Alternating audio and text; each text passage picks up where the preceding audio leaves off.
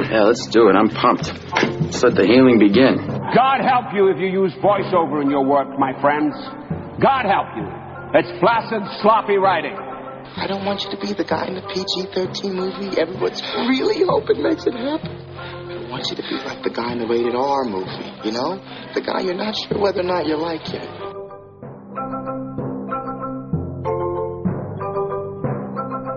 Hello and welcome to this week's episode of the Get Your Film Fix podcast. I'm Lee Carlo with Chapin Hemingway and Jeremy Fisk. This week on the podcast, we will be discussing the new film in theaters, The Favorite, starring Rachel Weisz, Emma Stone, and Olivia Colman, directed by the Greek freak Yorgos Lanthimos, something, whatever. Yorgos, obviously. We're going to move on to a discussion about him and his filmography and his direction, as he seems to be a bit of a rising star, and top everything off with our top 5 battles for power. I am a person of honor, even if my station is not. Even if I were the last one left in this wretched place, I would remain a lady. You're pretty when outraged. So my secrets are safe with you? All of them. Good. Even your biggest secret.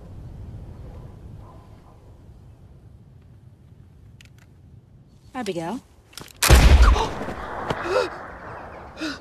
If you forget to load the pellet, the gun fires, makes a sound but releases no shot.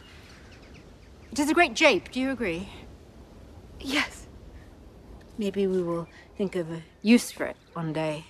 Sometimes it is hard to remember whether you have loaded the pellet or not. I do fear confusion and accidents. I'm sure people will be careful. Okay, guys, so The Favorite is the newest film from a director that we will obviously discuss more as we go through this podcast, but is definitely a director to keep an eye on. And this is his most critically acclaimed movie to date. It has a 91 on Metacritic, which is something that certainly caught our eye, and I think is what drove us to seeing this movie over my suggestion of Green Book, the overly sentimental film directed by Dumb and Dumber's Peter Farrelly. I mean, I think you just answered your own question right there. But what I kind of want to ask you guys is, like, what drives you to a movie like this, aside from the 91-point score on Metacritic? Because we have clearly a period piece, a costume drama, a director that, despite perhaps his rising star, isn't one that we have ever really talked about or had our eye on. So why did you guys push to see this? Or why did you push against me to see this movie? I mean, I can answer it simply. I do like him as a director. Dogtooth, Dogtooth's one of my favorite movies of that year. And he's really fucked up. This guy, like, he's so unique in his style and his writing, and he's so sort of like screwed up that, like, anything he makes, you're not going to get your typical, period piece costume drama. There's going to be something there that's going to like throw you for a loop, that's going to keep you interested. And, like, as a director, I really like him. I mean, I wasn't as big a fan of The Lobster as I am of this, but I know, like, people all really like The Lobster too. And Dogtooth, if you guys get a chance to see it, it's definitely worth seeing. But it's one of those things where you laugh when you shouldn't be laughing, and I love that. I love that he can do that, and he has that Martin McDonagh syndrome. Exactly, and, like, the fact that he can bring that ability to a movie makes me interested. Okay, Chapin, you haven't seen his other movies, have you? No, I haven't. I've been a little. Yeah. So what about you? So you obviously have a different perspective. I liked the trailer. The trailer, I thought, blew me away, and it's gotten really a lot of awards attention. And I think more than you guys, I really love these kind of, like, interior costume dramas, which have kind of been explored a lot in cinema and even more so in literature. And this trailer was just of course, in literature, yeah. Yeah. Well, you know what I mean, right? You know, like these ideas are. I've heard of those books. Yeah. You've gotten you've stolen the Cliff Notes all of the past your college classes. This looked like I really like those, and I like especially the ideas they explore, but they aren't always the most, fast moving, entertaining kind of cutting edge filmmaking. It's kind of a lot of, dialogue driven and things like that. But this looked like a totally different take on those type of movies, and it just looked beautifully filmed and unconventional and like a blast of a time. And of course it seems to be, no pun intended, like a favorite for the Oscars this year. Well, compared to the other two movies I've seen of his, which are Dogtooth and The Lobster, this is actually relatively tame, and the narrative is actually pretty straightforward in comparison to those. I know, Lee, you've seen the Nicole Kidman, Colin Farrell one, which I really want to see, but To Kill a Sacred Deer, yeah. And how was that as far as tonally? I mean, it's totally a Lanthimos movie. I mean, it's super fucked up. It has some, I suppose, some supernatural elements to it that you're either going to buy into or you're not. I absolutely loved that movie, and I've officially chalked it up as my favorite movie of 2017. Oh, wow. Of last year. I loved it. I was glued to it. And is it more of a drama than... It is. Okay. And it's an ominous, slow, patient drama. And it's great filmmaking. And you see a lot of the same things that you see in The Favorite. I don't obviously want to spend too much time talking about that. I also saw his movie, The Alps, which, contrarily to Sacred Deer, I couldn't get through. Wow. But with The Favorite, for me, like... I had very little interest in seeing this, as you guys probably figured out through our text chain. I don't tend to really be drawn to the costume drama, but oddly, I often find many of them to be very good. But in this case, I wasn't really drawn by the trailer. The award recognition, Chapin, that you referred to, I chalked up to the typical award recognition that these types of movies tend to get. And I've come accustomed to ignoring, because they always seem to just get it regardless of the quality of the movie. But to move forward a little bit with this movie, my biggest takeaway was Lanthimos. Like, this is a movie that needed to be directed. And whether that is kind of, to what you were saying, Jeremy, it being sort of this, fucked up satirical spin on a genre, or whether it's just the filmmaking in general is something to kind of study, is what I took away from this. What the movie was as a whole was kind of what I expected. Really? You expected this? No, just in terms of the story and the, I guess, the outline of the movie. It was, on the surface, a pretty standard costume drama about the Queen of England. I mean, it didn't go too far beyond that. It had Lanthimos' touch, which I think was what we'll probably spend the majority of our time discussing, and we should get into. But other than that, I don't think there was a whole lot here. Wow. I mean, that's interesting. So, and I liked this movie. Are you saying you don't like it? Yeah. No, okay, I liked it. I enjoyed this movie. I don't want to suggest that, but it was far from the 91 Metascore that it's gotten for me. Oh, I disagree. I thought this movie was amazing. I loved the fact that he took this sort of costume drama and made it into something that pitted two characters against each other in this like amazing dynamic for power, as we're going to get into with our top five. But right, but that piece I don't think was Lanthimos as much. Like, that was in the script. Like, the battle for power was, I feel like, kind of within the fabric of the costume drama, for lack of a better term. Like, no, but like, it was him because it wasn't portrayed in the same way. If you know, if Peter Jackson had done this movie. You know what I mean? Like, yeah, it was portrayed in a much more screwed up, individual. Like, that's what I liked about it. It was like personal. It was like on this very personal level, even though there was a war going on and they had to deal with that. Like, it was this literally the dynamic between these three women. And I thought all of them were exceptional in this movie. The performances. The performances. Like, it's the best I've seen Emma Stone ever. And she's an interesting actress. I think we should talk about her more, but go ahead. No, I also think it's interesting she decided to do one of his movies, you know, like, but because the other two are in The Lobster, right? Yes. Yeah. Yes. And when Rachel Weisz is very particular about the movie she picks, for sure. Like, you don't see her a lot, but she shows up in, I think she makes intelligent choices, at least, about the movie she makes. And I thought Olivia Colman was amazing as well. So she was great. I give this movie a lot of credit for its casting and just kind of what these characters had to go through, because it being a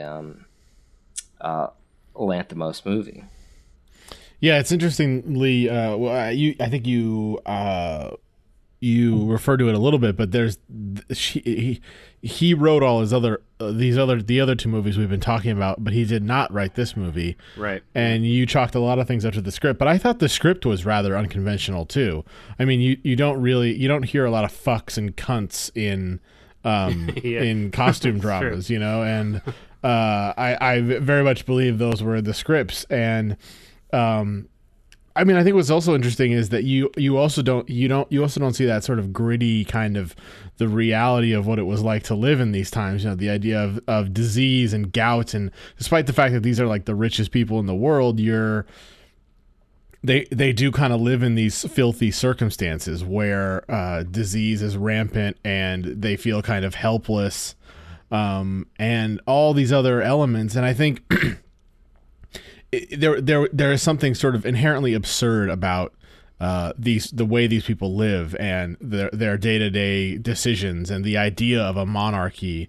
And I think Lanthimos just like his style just like elevated that and represented that so perfectly here. That was his sort of contribution to me here. Like I'm really unfortunately haven't seen those other two movies. I wish I had, and I plan to watch them in the next week or so, just in time. But just in time for the next podcast, just so I can make comments on the next one. But you know, I sort of inherently shy away from, you know, weird for weirdness sakes. You know, I'm not a big, I'm not really into that kind of like unconventional, strange directing style, unless it's for a purpose. But that's what I felt he brought to this movie, was like, this is an absurd way to live. Like, we often look back at, you know, into the past and we chuckle at how backwards people were, but like, this really was outrageous, the way these people were living and how this, you know, kind of feeble woman was being manipulated to, you know, where presumably thousands of people are dying from her decisions. And you know, it's ridiculous. Whoever goes down on her better gets to, yeah. Well, it's interesting. Like you say, thousands of people died because of her decisions, which is true. But the movie did not care about that. You never see it. You literally never leave that castle. You know that the stakes are high, but it doesn't matter. It's really about her day to day, and which is so smart in a way to do. Like, just to keep it contained within those walls. And they do a good job with Nicholas Holt's character, who I thought was so good in this movie. I loved him in this movie, of like having him be the opposition, but still sort of playing on that same idea of like, we don't really care what's going on the outside, but we got, you know, here's this character that is voicing the opinion of that outside. But look, only because he doesn't want to pay the taxes for the war. Like, he doesn't care about people dying. You guys are going to hear me agree with a lot of the things you're saying. And I left this movie and I immediately compared it to my feelings that I had with Phantom Thread. I enjoyed this movie. I think it's weirdly more digestible than Phantom Thread. Yeah, I don't know. I agree. It's not a better movie, but it's definitely more digestible on a minute-to-minute basis. For me, though, the comparison I make is because I marveled at the direction. I enjoyed it. There was some good laughs, and I thought the acting was good. Having a laugh. But as an experience, as a movie-going experience, it was similar to me as it was with Phantom Thread. It wasn't something that I was, particularly enthralled with as I was watching.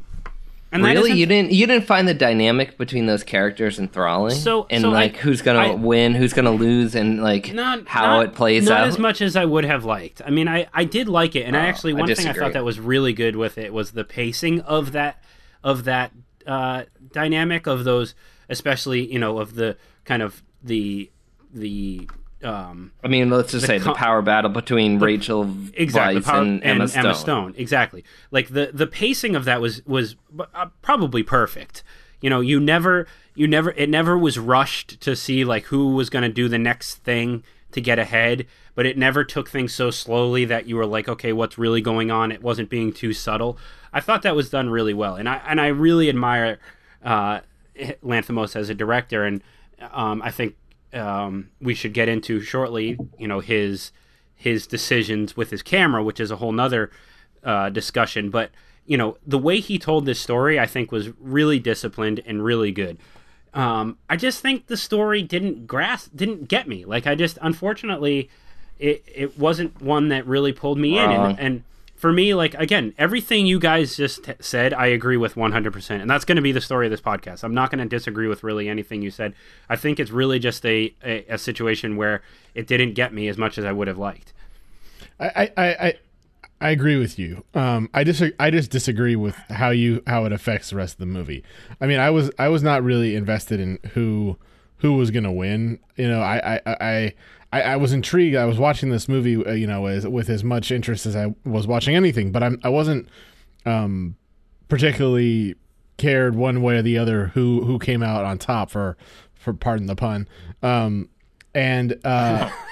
Sex. And so, but it didn't make it any less interesting for me. Does that make sense? Like, I agree. Like, I wasn't really interested in where this plot was going, and maybe even at times I found myself a little bit bored with it. But to be honest, like, I think you sort of proved my point for me with what you just said, Lee. Like, Lanthimos is a very smart and bold director, and sometimes his style his style kind of dictates this whole movie, but somehow these three performances are able to come out, beyond, within his style. And that's really, I was just sort of fascinated with these three women. And, that was what was keeping me interested. And I think, it was sort of despite the story. It wasn't like because of it, but I never had a problem with how the plot was developing.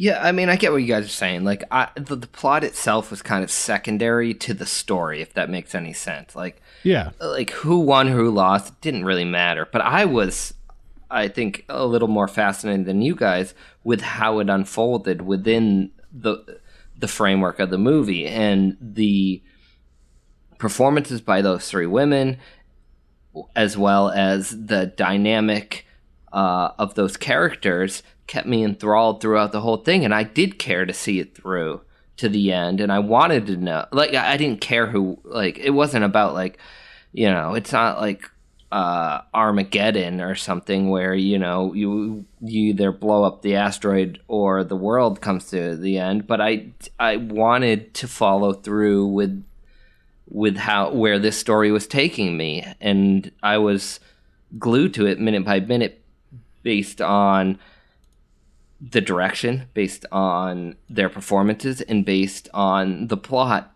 all three together, which I think he did a great job of navigating. I like how every movie really just comes back to a comparison with Armageddon. Mm-hmm. Yeah, like, where does it stem off from there? It's really the perfect film, and we're just constantly gonna. We're constantly trying to find a movie that's better, but we can't.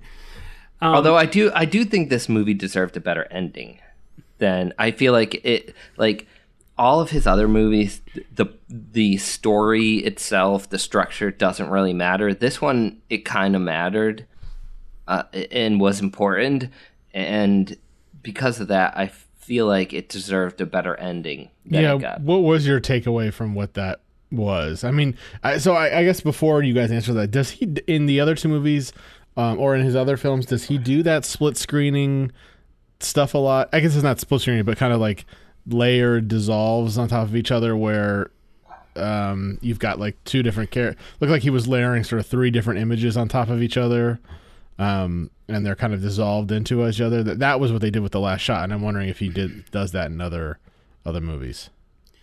Well, so I mean, I didn't get to the end of Alps, as I mentioned. I couldn't get through it. It was a tough one for me. He doesn't do that in Sacred Deer, and he doesn't do it in Lobster either. It just cuts to black at the end of Lobster. But yeah, but that does lead us into a discussion on him a little bit, where I want to, especially with this movie, does his style, do you guys, or I mean, I think it does, but I think to what degree does his style of filmmaking serve the story?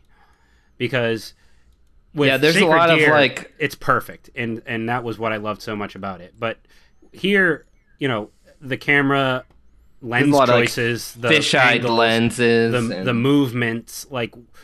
He's clearly a director to study, and I think like it would require repeated viewings of all his movies to really kind of uncover some of the answers. But I think it's worth discussing, like how much his directorial decisions serve the stories. I loved it. I thought so he uses a 6mm lens, which is you never see stuff like that. So wide, and it's wide. It is a fisheye lens, and so basically, if there's a horizontal line in the frame, it's going to be completely bent and warped. But what do you think he was getting at with that? I don't really know. But the sort of the most obvious thing is that it's sort of the absurdity of it has this kind of absurd quality to it. But I think beyond that, you get these. You really get the sense of this space and all these like ridiculous kind of wigged and sort of the pageantry of everything kind of filling this sort of ornate space. And but without really making it look sort of traditionally beautiful. I mean, you could have like a gorgeous Kubrick-esque wide shot of those interiors, and it would be too beautiful. Like, you kind of have to see it through this fisheye lens where you are literally seeing every corner of a room. Like, there must have been one cameraman operating the camera and hiding behind it because of how much that lens can see. But like, you just see everything and the way they're packed into this little space, and it's everything. Also like your eyeballs can't concentrate on one thing. Because you're looking around the frame, you're finding out what's happening in the left corner, you're finding out what's happening in the right corner. So, and he uses that obviously, and then he even uses just like traditional wide angle lenses in small spaces, and and the fisheye thing I totally agree with. I think the idea is it's suggesting this absurdity, which he clearly highlights in other areas, like the wigs that these people are wearing are absurd. Like, it's not like your typical period piece wig. Like, no, it might be. What's his name that I said earlier? Nicholas Hoult. Nicholas Holt's wig is like 3 feet high. No, but I think that's what they wore back then. Yeah, it's like a restoration. I don't know. They seemed excessive, like purposely excessive to me. No, you're right. It was to add to the absurdity. But I think that was accurate. Oh, maybe. I mean, but either way, like I think it goes beyond that though, because he uses that wide angle lens also in Sacred Deer, and I don't know. I read something about the idea behind the fisheye was to like hint every time he used it, something like bad was going to happen after, which seems very kind of pedestrian in that idea. Like, it seems very simple, but maybe that's it. And I'd have to go back and watch again to see if that holds true. But I feel like it's got to be more than just to suggest the absurdity of the situation to make such a bold choice to use a lens like that. Yeah, no, yes, I think that it is a little pedestrian, but what I was kind of trying to say is that what that lens does is show you these like cramped interiors filled with all this decadent, mise en scène, and but not seeing it but it is sort of innately beautiful. Like, I think there are moments where I don't usually notice fashion in movies, but like I love the way he costumed Rachel Weisz, for example, and I thought he said a lot with those costumes as well. But there are moments when I think you would sort of gasp at the beauty of that stuff, but when he shoots it with those lenses, you don't quite Your attention isn't totally drawn to it. Exactly, and like Jeremy said, you aren't your eye isn't told where to look, and so it's kind of a confusing, but at the same time it's not directing your attention anywhere. You're like, I don't know if that answers your question anymore. Well, yeah, a little bit. I mean, you can make this, it would make sense because it would be the same idea behind the camera moves, that kind of spin that he uses, where it's like on a tripod essentially, and he just turns the camera to face the other person. So you get a glimpse of the room that they're in, but you don't really see it. So it gives you an idea of kind of the space and the scope of this place that they're living without drawing too much attention to it. So that would make sense, I suppose. I think that's all evidence of a good filmmaker and a smart filmmaker and a patient filmmaker and all the things we've said.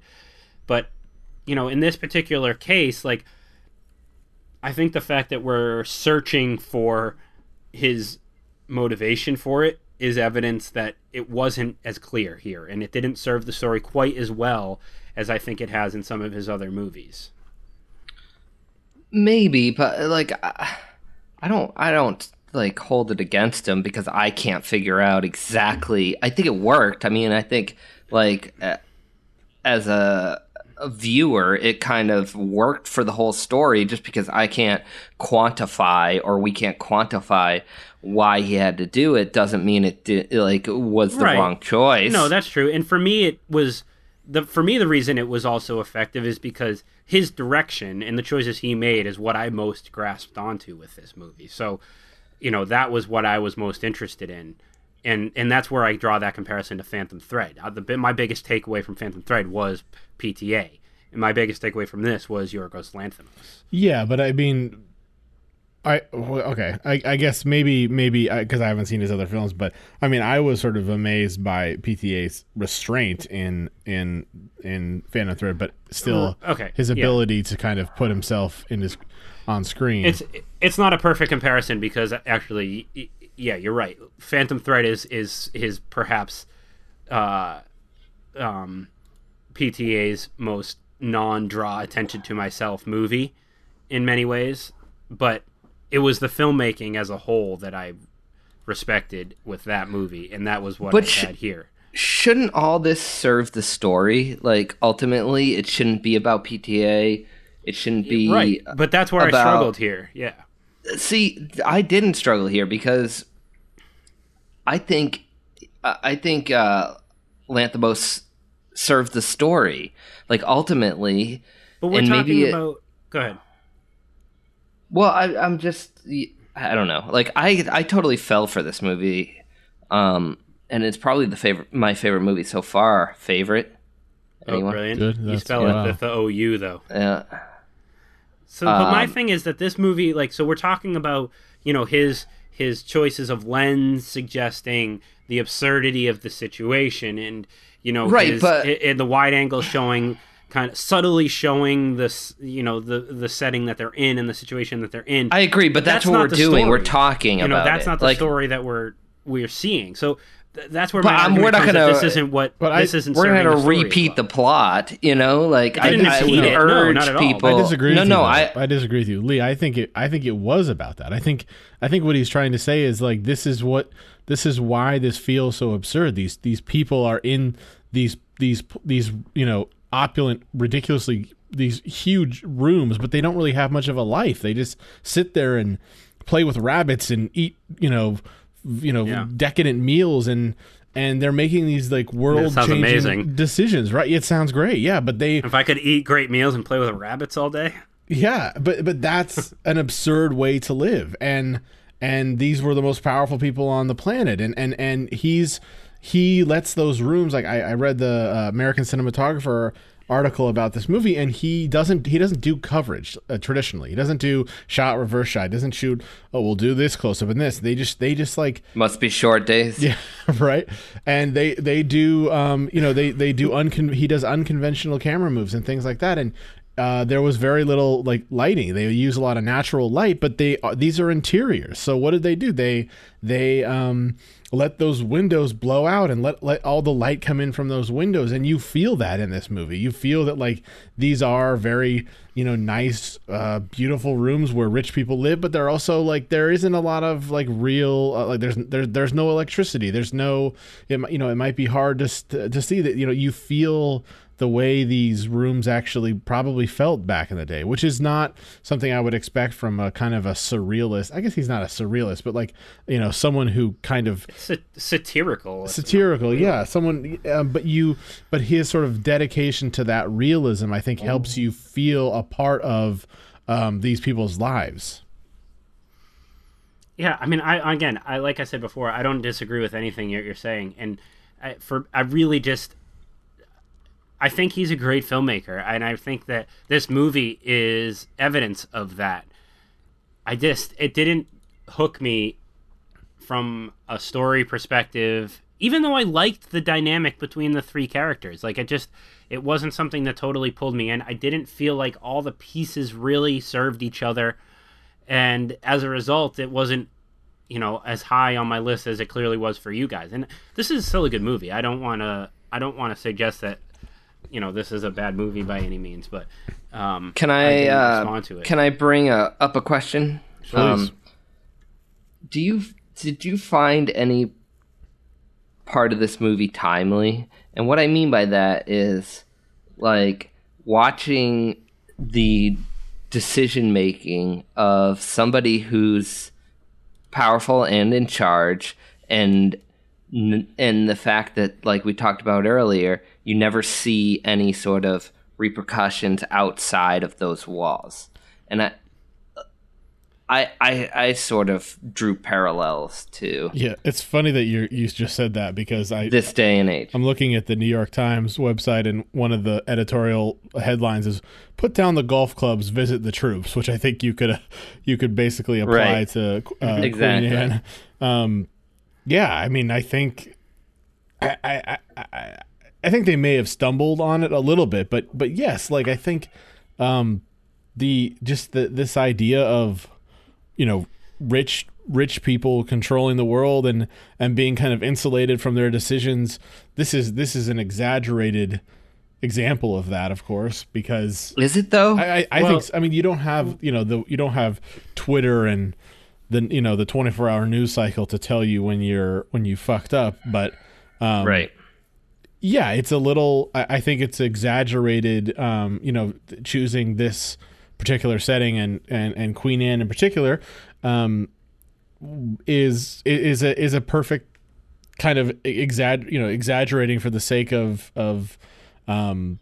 analogy here is really smart.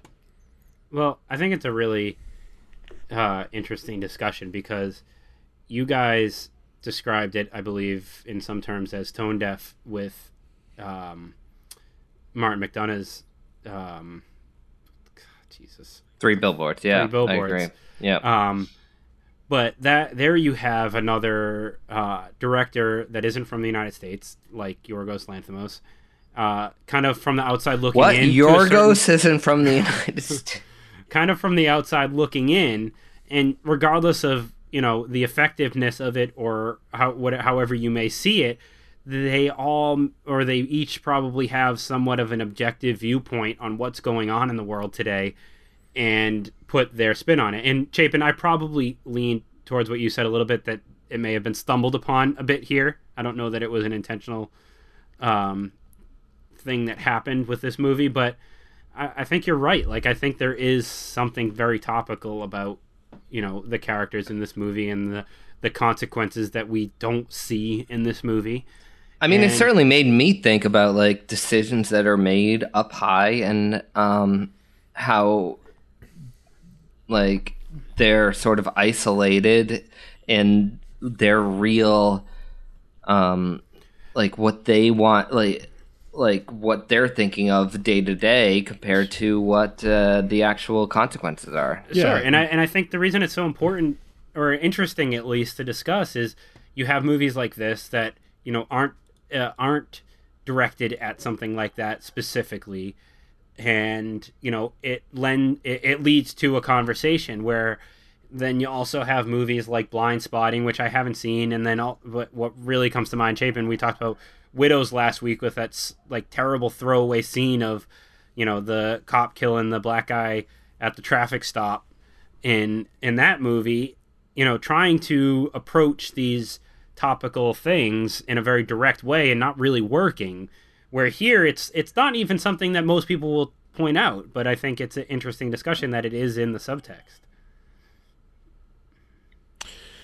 Yeah, I think you're right. I think it's a lot of we discussed before we started rolling, the idea of even in making movies where someone in power might not know the consequences of their day-to-day decisions affecting What were we talking? I forget. It doesn't matter. No, we won't say it. We won't get say into that too specifically, but let's move on quickly. I just wanted to see, what did you guys? I assume you guys loved all three performances.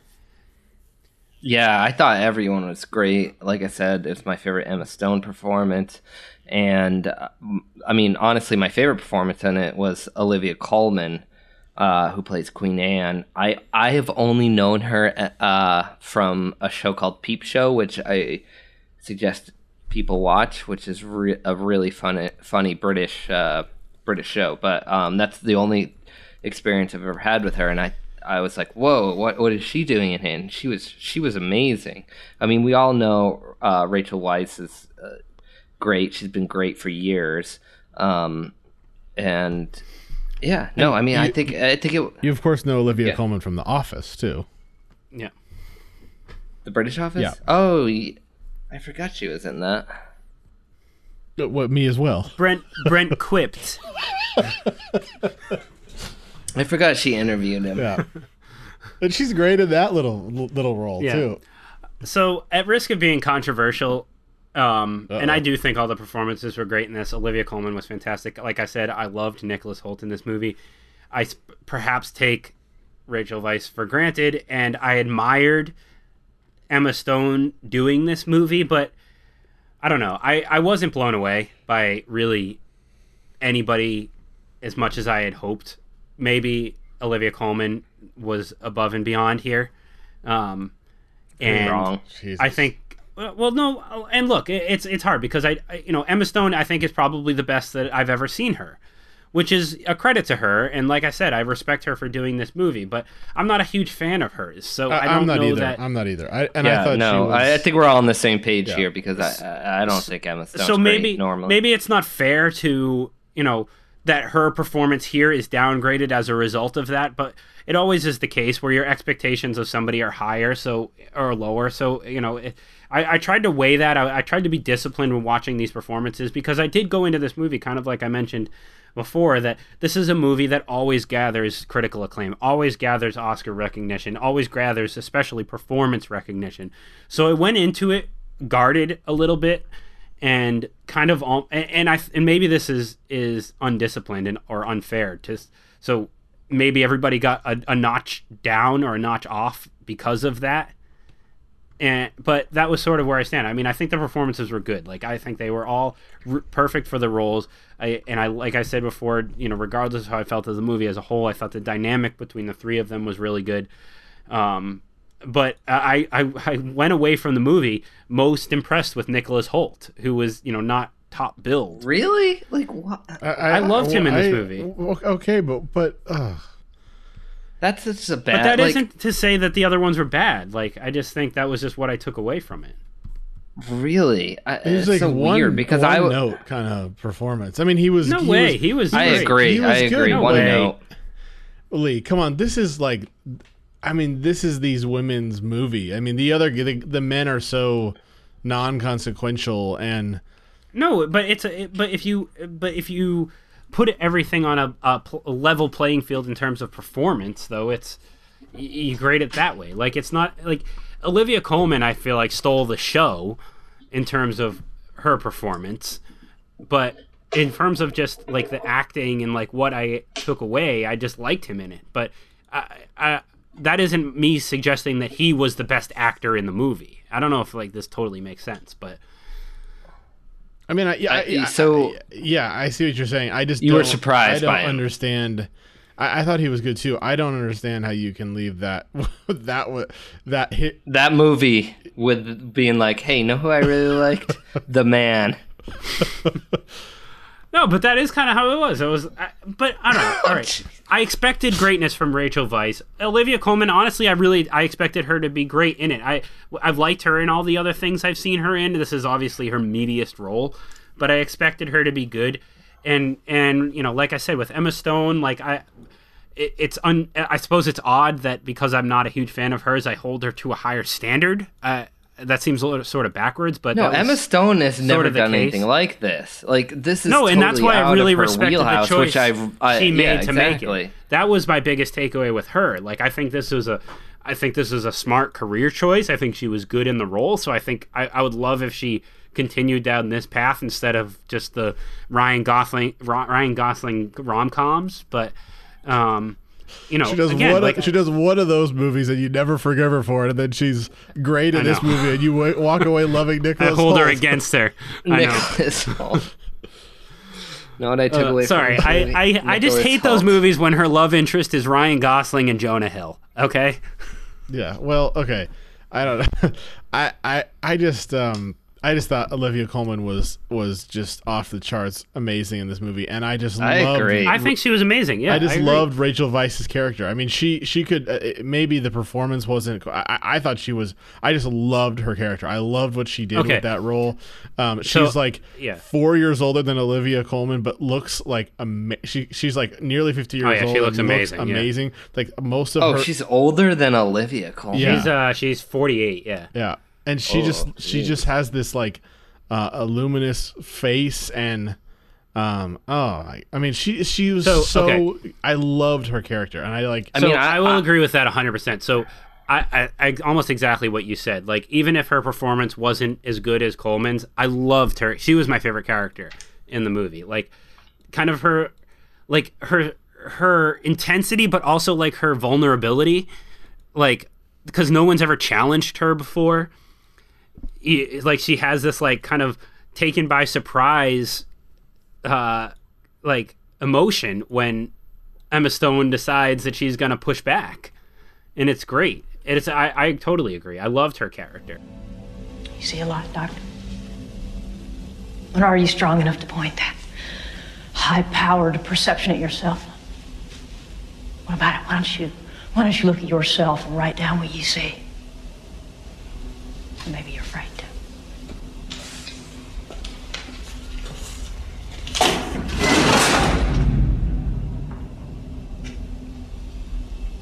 A census taker once tried to test me.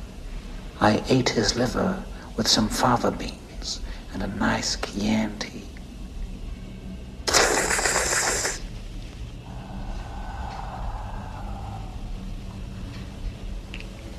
You fly back to school now, little starting. Fly.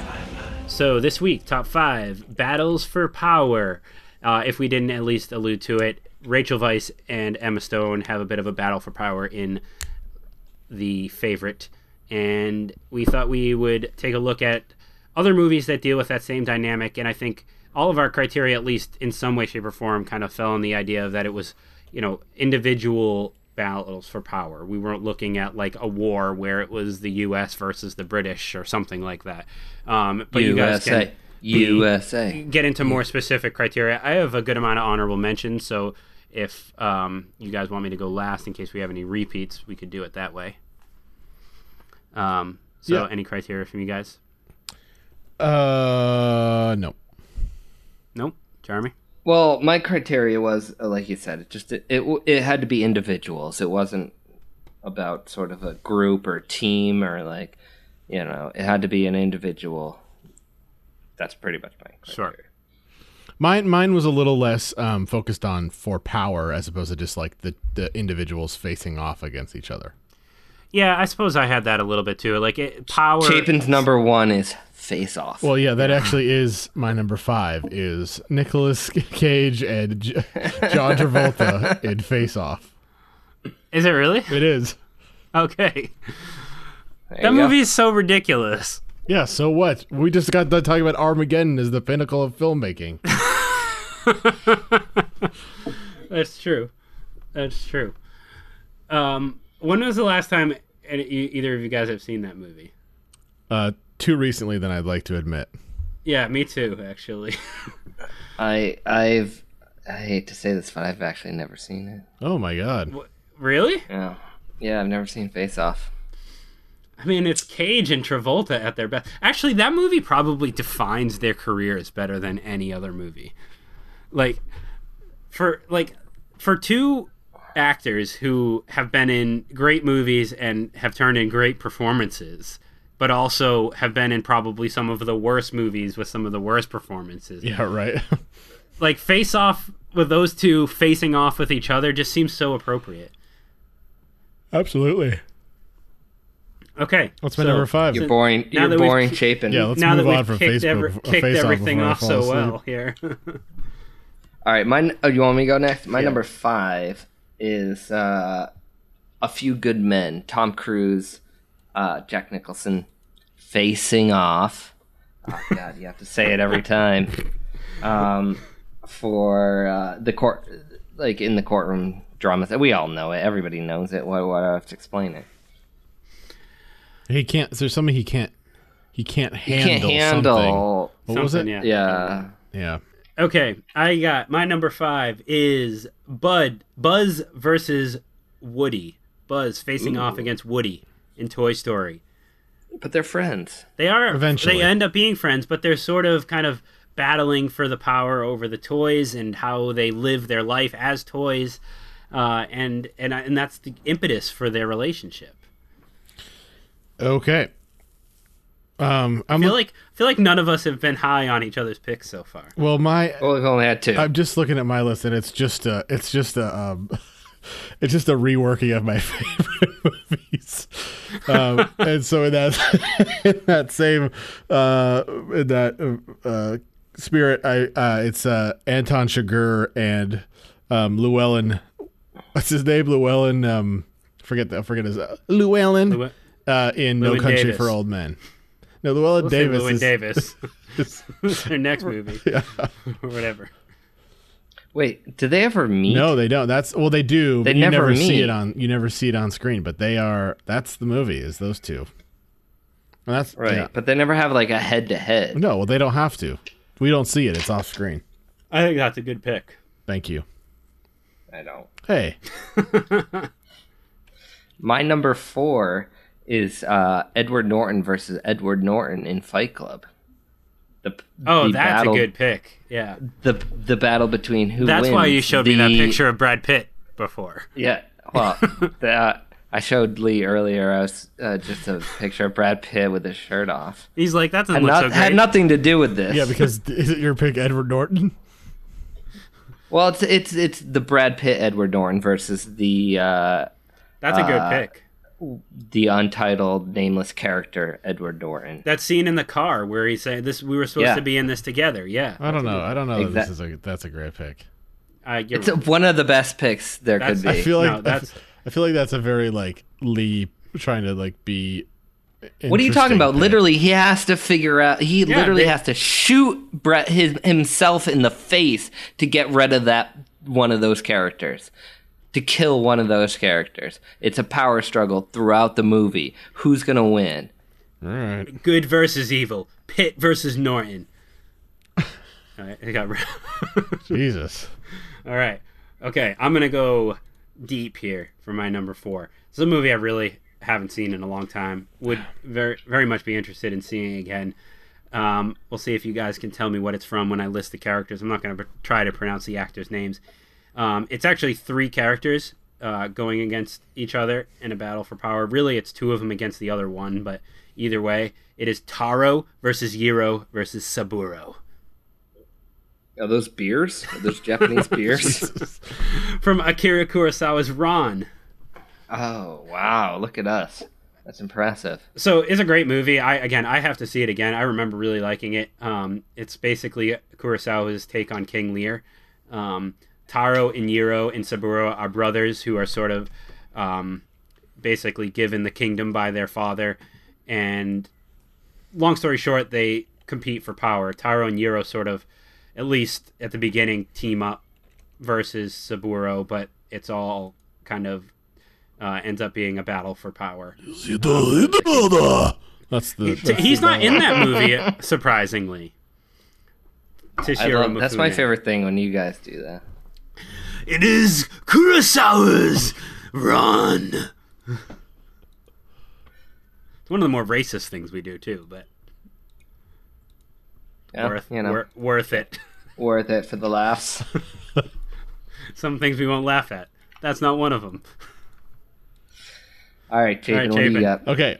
My number 3 is... Wait. Aren't you on... We're on 3s. Oh, then I should start. If we're already on 3s. I started this thing out. No, I started. With Face Off, remember? Oh, yeah, you're right. So after Jeremy's killed the entire momentum of the top 5, I'll go and say... Wait, did we get Jeremy's number 4, though? Yeah. Fight Club. Oh, yeah. You loved it. Okay, right. Okay. It was a brilliant pick. My number 5 is... my number 3 is... Okay, we're not real bright. Eli Sunday v. Daniel Plainview, and There Will Be Blood. Pick. Man, who's he struggling for power against himself? Eli Sunday. Yeah, that's a great pick. Oh, yeah. Okay, yeah. Paul Dano. But your point is, I'm glad you brought that up, Jeremy, because so often we think of this movie as it being just Daniel Plainview, and for the most part it is. But I think this is a very interesting. It was a part that I was so interested in. I think when I initially saw this movie, the idea of the struggle with the faux religion, and I thought that was really interesting. Yeah, that's a good pick. Actually, no, and actually, There Will Be Blood was a movie that I was looking at for this list because you think of Daniel Plainview and kind of the rise to power angle there, but I was grasping at who he's battling with, so I'm glad you found that. And we know, of course, the battle when he says he's finished at the end because he's bludgeoned. And he has the line too. I have a competition in me. Yeah, I want no one else to succeed. Brilliant. That's a good pick. Thank you. Yeah, it was a good pick. All right. My number 3 is Leo DiCaprio and Matt Damon in The Departed. Oh, so I had an honorable mention as Alec Baldwin and Matt Damon in The Departed. No, it's 2 different sides of the same coin there. They don't even know that they are in a power struggle against each other, but they are throughout the movie. Yeah, I think that's a really nice pick. Which is of course makes it way more interesting because they're both like struggling for the power, and the sort of the favor of Jack Nicholson, but for different reasons, and then the favor of their chief. Exactly. Yeah. And to have a unknown enemy that you're facing, but you just don't know who that person is really interesting. Do you guys find it interesting that movie won Best Picture? I think it's a subject worth talking about. I've heard a lot of people think of it now was up against as kind of being absurd that it won, and it's kind of thought of as being like a conciliatory honorary Oscar for Scorsese. Did it win Best Picture? It did. Yeah. It won Best Director. I don't remember it winning Best Picture. No, it did. It definitely did. Wow. I love that movie, and I do too, I've grown to love it more and more. But Chapin, we saw that in LA. Yeah, I remember that, and we didn't really like it the first time we saw it. Yeah. 2007, guys. How do you feel about that? Well, it was 2006. Okay, so I would argue that the competition that year wasn't stiff. Babel, Letters from Iwo Jima, The Queen, and Little Miss Sunshine. Oh wow, yeah. But I mean, The Departed is a great movie. It is, like, no, for sure. End of the day, it's an amazing movie. That'll that same question will come up with another one of my picks coming up. But before we get to that, my number 3 is another three-way, another menage. It is Diana versus Max versus Frank, aka Faye Dunaway versus William Holden versus Robert Duvall in Network. Yeah, I wanted to put Network on this list, but I just hadn't seen it recently enough to be like sure. Yeah, I recently rewatched it actually. Such a great script. I suppose I guess I wasn't as high wasn't as high on it this time around as I have been the last time I saw it, but it is the script is so good. It's so smart. The acting is so good, and that dynamic between those three characters especially is really interesting because it's actually, I mean, while it is sort of a three-way battle, it's really kind of like Faye Dunaway versus Robert Duvall, William Holden versus Robert Duvall. Like, they're not really like all competing with each other. They're all sort of also on the same side. It's a very interesting dynamic that really creates some good drama in that movie. Not to mention William Holden and Faye Dunaway get it on. So yeah, fast forward to that. God, they're both like dead now. Faye Dunaway still looked good in that movie. I mean, William Holden was like 80. Dead. Might as well be. She doesn't look her best anymore. God. Okay. My number 2 is stand by Neil McCauley and Alec Baldwin. How did I not think of this in Heat? Not sorry. Alec Baldwin. Who? Alec. Wow, really? Sorry. Robert De Niro and Al Pacino in Heat. Oh yeah, that's a great pick. That's a better pick. That should be a number 1. That should be a number 1 pick. I think the Alec Baldwin battle is better. Yeah, with Neil McCauley. But no, that's a great pick. I didn't even think of that. Yeah, me neither. That's a great pick, dude. Way to go. Way to win. Thanks. It's not even my number 1 yet. I know. I can't wait for that. So, are we ever gonna decide we're gonna have a winner for these top 5s? Well, you didn't. We were talking about that earlier. You didn't like the idea of winning and losing. Yeah, but me and Jeremy were talking about it earlier, and we realized that it is just a competition. Like we are each trying to beat each other. Yeah, we each have a competition in us. There's a competition in us. All right, what are we on? Number 2s? Yep, number 2s. So my number 2 is, well, you know what? You can't pretend he didn't exist. Kevin Spacey, and who was? I think it was Chaz Palminteri in The Usual Suspects, because there was a power struggle there that looked like one was winning the entire time, and then wait for it, twist, Shyamalan twist. The other one wins. So it's an interesting power dynamic because the scales tip so abruptly. Yeah. Yeah, I like that too. No, I like that's great. I think you could make a short film remaking that. Of course, you have to cast at least the verbal part again, but just like a 30-minute play or something of just that dialogue between the two. Oh, yeah, that would be interesting. A little bit. Yeah. Actually, I'm surprised that someone hasn't. You guys, we should, Chapin, press pause so no one steals our idea. Like, we should create a stage play of that. That would be interesting. Yeah. Isn't that literally what Chapin just said? I know, but I'm pause. Wait a second. Putting the Carlos stamp on it, and I'm gonna steal it. Story by Lee Carlo. All right, my number 2 is Maximus versus Commodus in Gladiator. Another movie that I question its best picture worthiness. Yeah, although I do think it's a good movie. But that for sure is a battle for power in that movie. No, that's a great pick. But what are you guys' thoughts there on that? You know, now, 10 years later?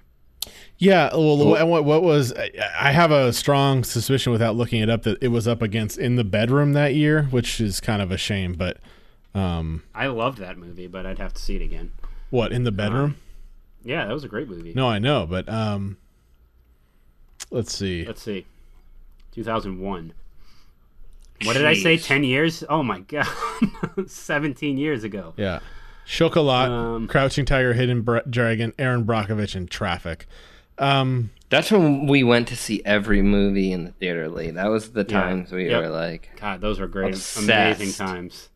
Obsessed with seeing every movie. Those were amazing days. Traffic is a great movie. I think Traffic should have probably won out of that list. Or Chocolat. No, I'm totally kidding. So these are the days when you had to scroll all the way to the bottom to see what the Best Picture winner was? Jesus. Okay. But Soderbergh won for Traffic for director. Interesting. Has Ridley Scott ever won an Oscar for Best Director? I don't think he has. I really want to have that podcast on. I know we got a lot of responses about that. The Scots. Yeah. All right. Nominated for only 4 Oscars, never won. Okay, go ahead, Jeremy. You're number 2. Nope, my number 1. No, I got to go first. Then you're number 1. Then you're number 2. No, my number 1. My number 2 was Heat. Yeah, you're number 1.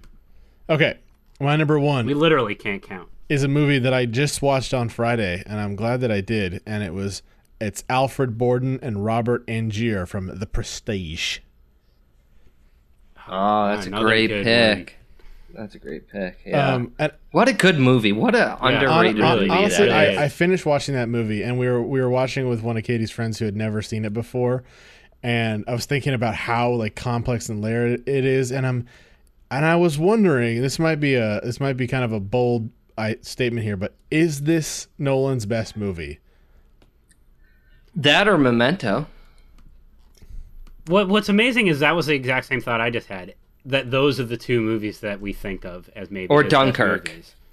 I'm not as big a fan of Memento as you guys are, but well, and I'm not as big a fan of Dunkirk, but like I don't know, Chapin. Like I would have to watch it again, but I think it's a legit argument you might have because it's such a forgotten movie, but it is sort of like it's sort of the pinnacle of all the things he does well. Mm-hmm. Like I would 100% say that his top 3 movies are Memento, The Prestige, and Batman Begins.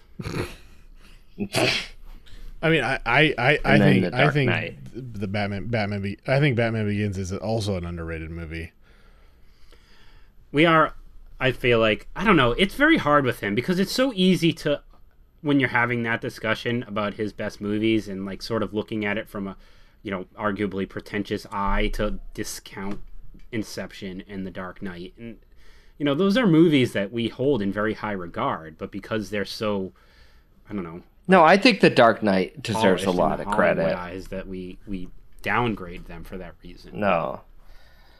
I mean, we talk about him a lot, and I think like Interstellar's not a good movie. Like I think that's the worst of Christopher Nolan. It's just like you should see this sort of. I don't love it either, but you should watch it again. I don't love it either, but it's better than when I disagree with that a lot, but I mean I understand why you feel that way.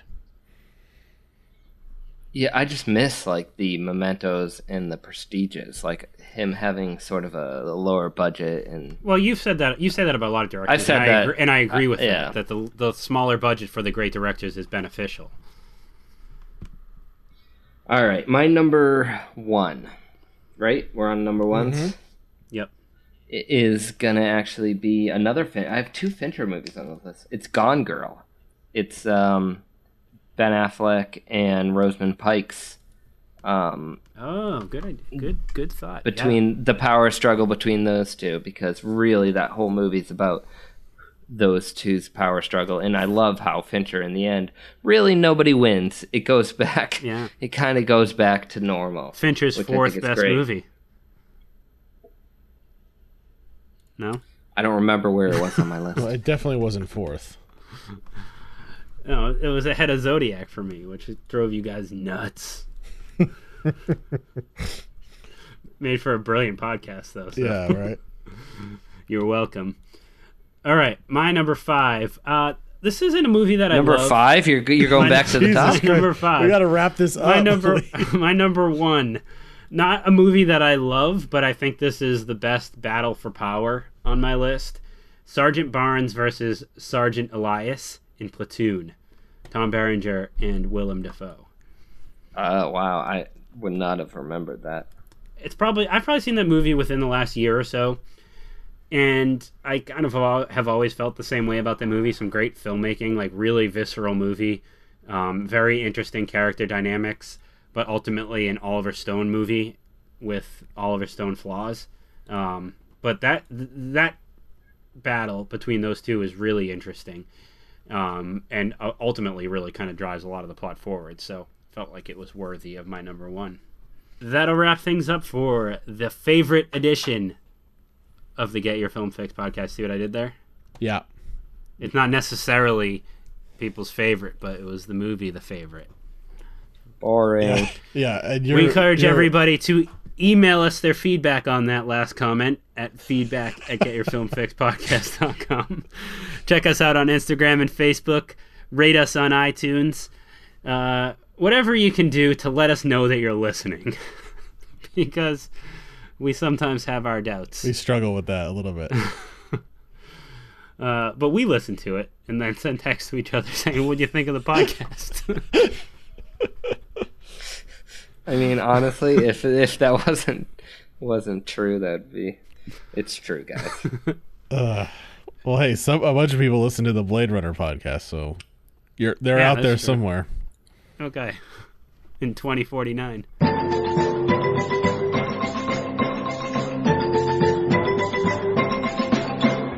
I'm staying. I'm finishing my coffee.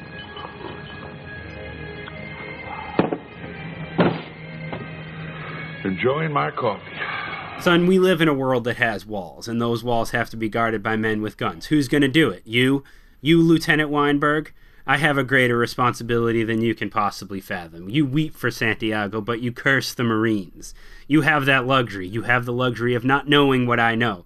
That Santiago's death, while tragic, probably saved lives. And my existence, while grotesque and incomprehensible to you, saves lives. You don't want the truth because deep down in places you don't talk about at parties, you want me on that wall. You need me on that wall. We use words like honor, code, loyalty. We use these words as a backbone of a life spent defending something. You use them as a punchline. I have neither the time nor the inclination of a man who rises and sleeps under the blanket of the very freedom that I provide and then questions the manner in which I provide it. I'd rather you just said thank you and went on your way. Otherwise, I suggest you pick up a weapon and stand a post. Either way, I don't give a damn what you think you're entitled to. Very nice. That was like almost word for word.